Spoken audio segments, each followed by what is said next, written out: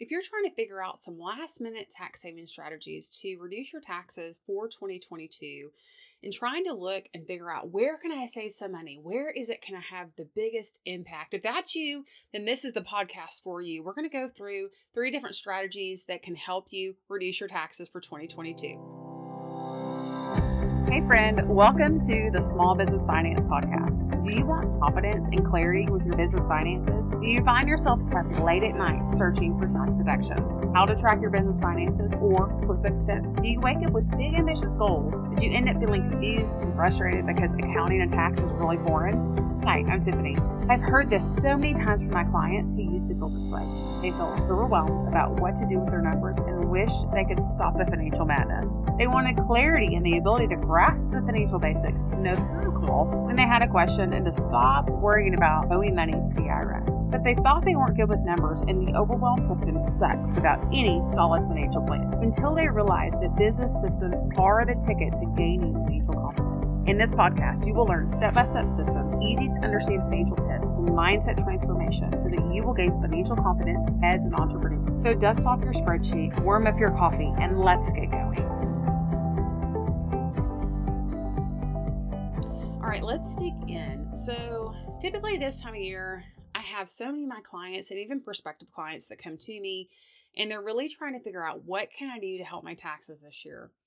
A lot of times people, even after the fact, into the next year, are asking that same question. But I'll just say that most of the time, the impact that you're going to have on your taxes is going to be during the tax year. Can you have some impact, some positive impact on your taxes in the year that follows? Sure, sometimes. There are some scenarios and some things that you can do to reduce your taxes even once the year is over. But I do want to talk through some things that you need to do this year and a couple of things that you can wait and do next year that can have an impact on your 2022 taxes.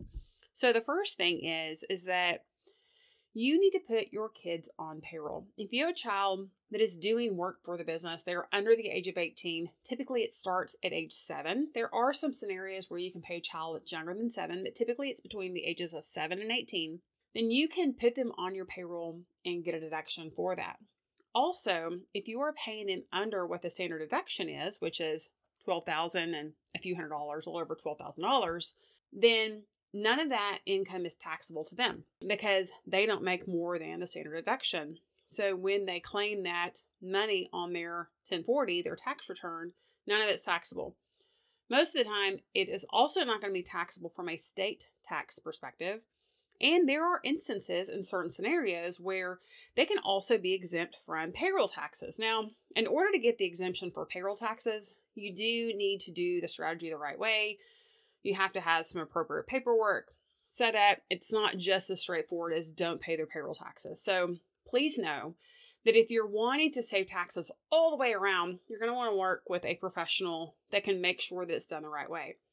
But if you're just trying to reduce the overall tax situation, maybe you do still have to pay some payroll taxes, it's still significantly less from an overall tax perspective to pay the payroll taxes even in that scenario.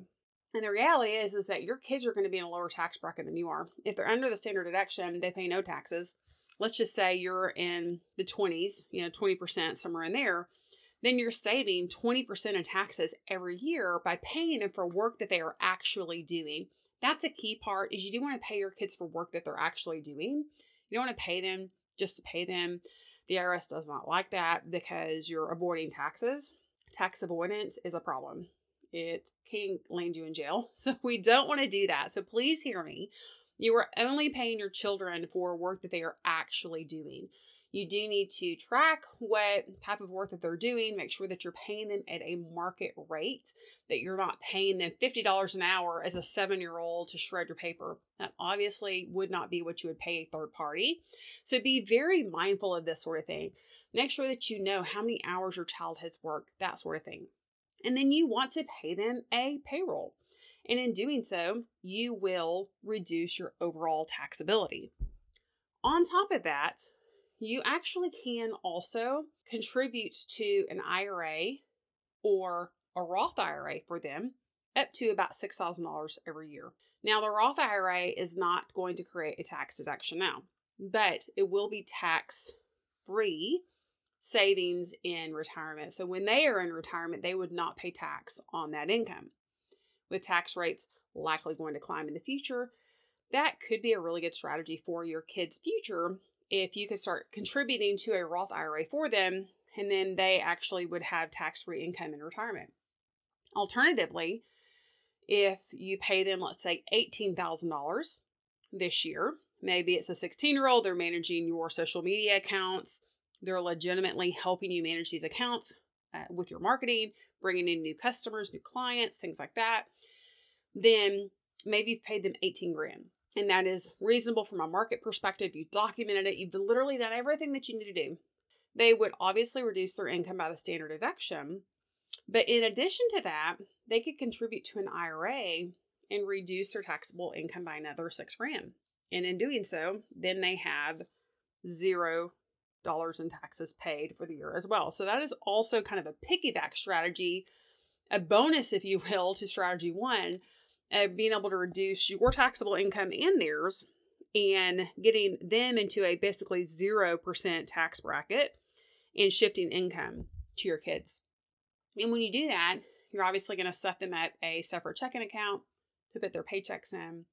You can then use that money to pay for things like maybe private school tuition or sporting dues, sporting equipment, various events that they are a part of. You can use that money to pay for those things. So then what you've done is you've actually created tax-free money to pay for the things that used to be after tax. And so you have a really big pickup there, which is huge. The second thing that you can do to reduce your taxes for 2022 is change your marital status. So if you are in the middle of getting a divorce and you're close to having a final divorce, you need to look and run the numbers and figure out, is it actually better to file jointly still for this year or file separately? Alternatively, can we speed up the divorce proceedings and get them done before the end of the year so that you can file single? Each one of those things you need to calculate. Your CPA or tax preparer can help you with that to figure out what is the best scenario. So with the Tax Cuts and Jobs Act that came out in 2018, those laws are in service. They are active between 2018 and 2025.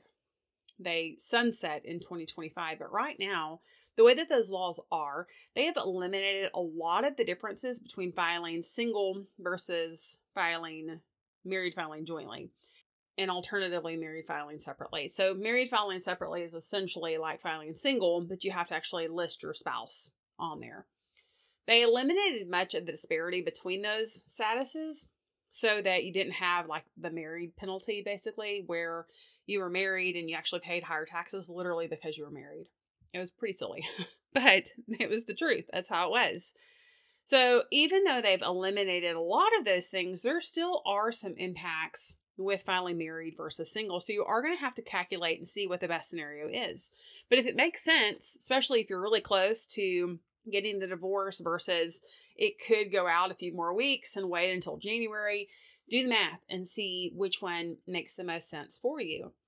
Alternatively, if you are getting married, does it make sense to go ahead and get married this year versus pushing out to next year? And do the same thing. You want to calculate it and see, can you get some additional tax breaks with going ahead and getting married in 2022 versus into 2023?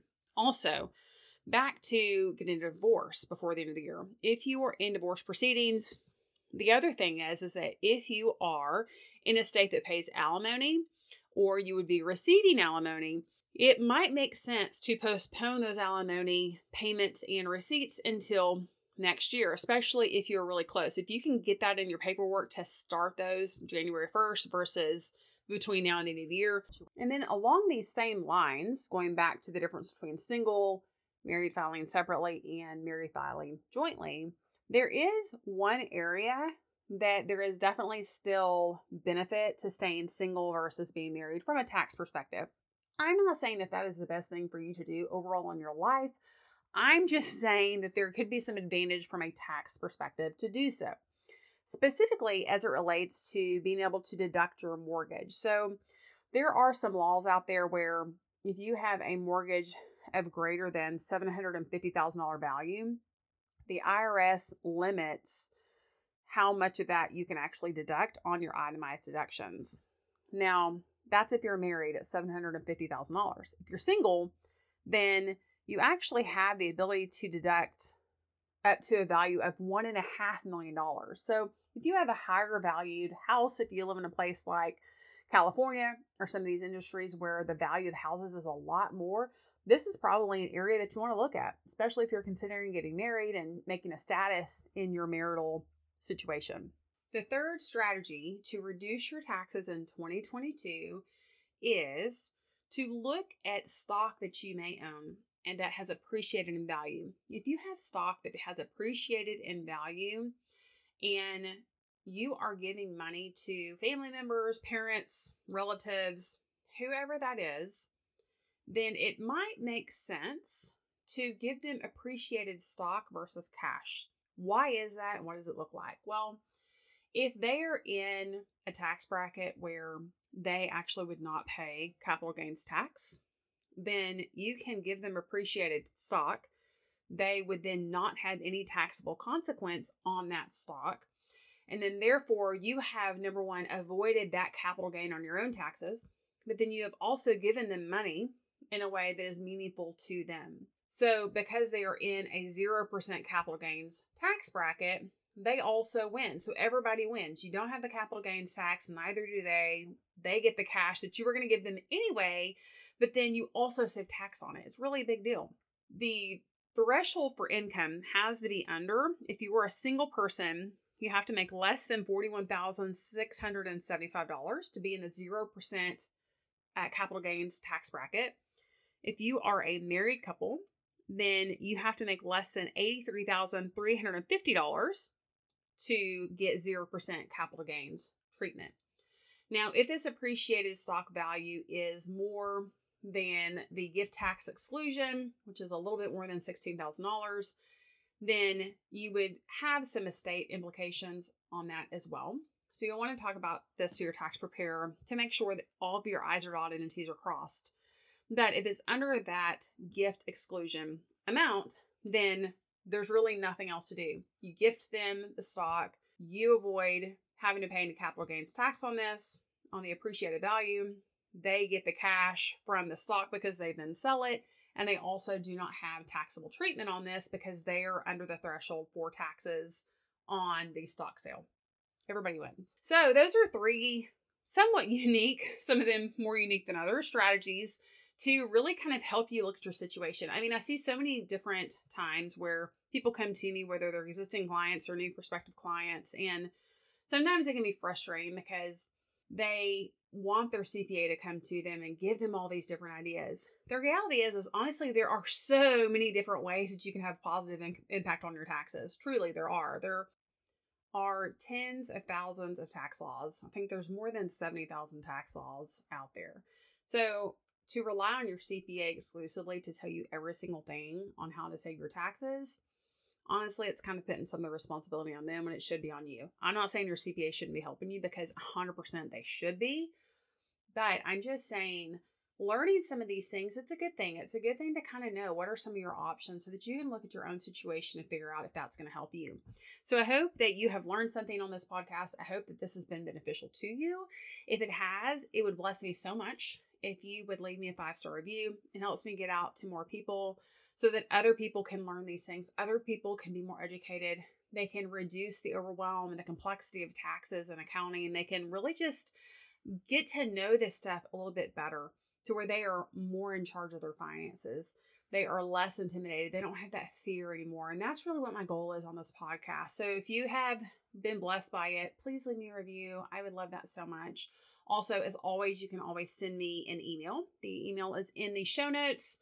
And ask me whatever questions you have. If you're not sure about your particular situation and you would like to send me in some details and a question to know, hey, can I take this particular deduction or this particular strategy?